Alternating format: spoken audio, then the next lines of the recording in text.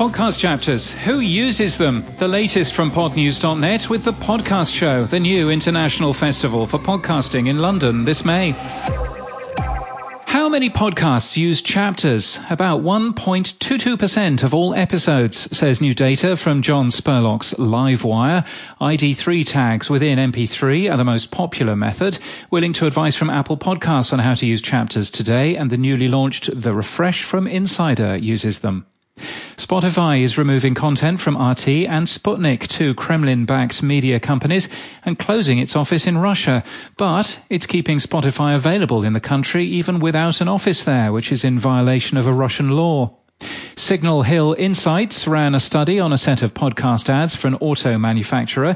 They found that favorability for the brand increased by 24%.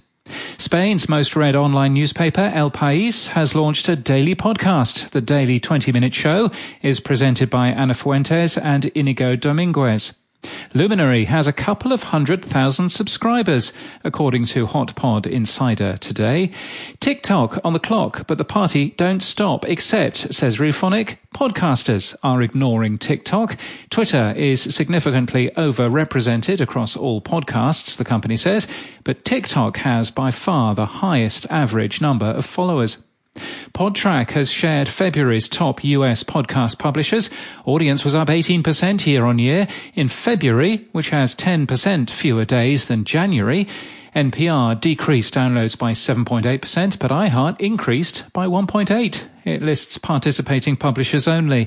Podtrac also published their top 20 US podcasts, no change in the top 5. That also lists participating publishers only. The Trojan Horse Affair, released on February the 3rd, was new at number 20, and that podcast has just gained a review in Podcast Review. Jason Howell has picked his favourite podcast for Pocket Casts. Meanwhile, Crowd Network's Tom Fordyce gets interviewed in Pod Bible.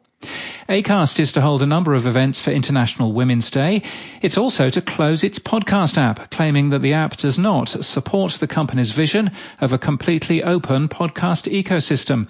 The company also admits that few people used it, saying the shutdown of the app will not have any noticeable effect on Acast's revenue or the number of listens. They'll continue operating the Radio Public app, though, which, on iOS, last got an update in September 2019. Apple's podcast app is only getting worse, and I will never stop using it, says Joe Berkowitz, writing for Fast Company.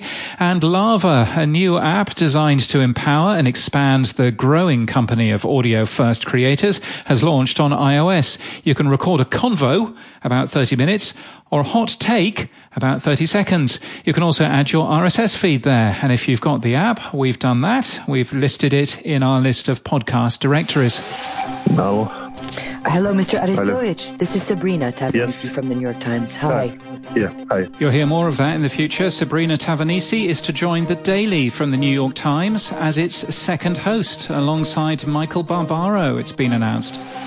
And in podcast news, Help, I Have a Teenager is a new show from Mamma Mia with parenting advice for those suffering from this unique challenge. It's launched today.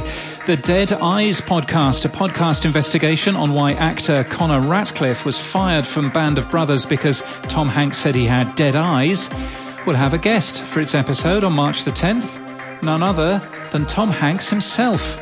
Will Williams takes up the story. We're linked to that report today. And now the world is opening up again, it's always good to consider a nice holiday. The beach is just the beginning.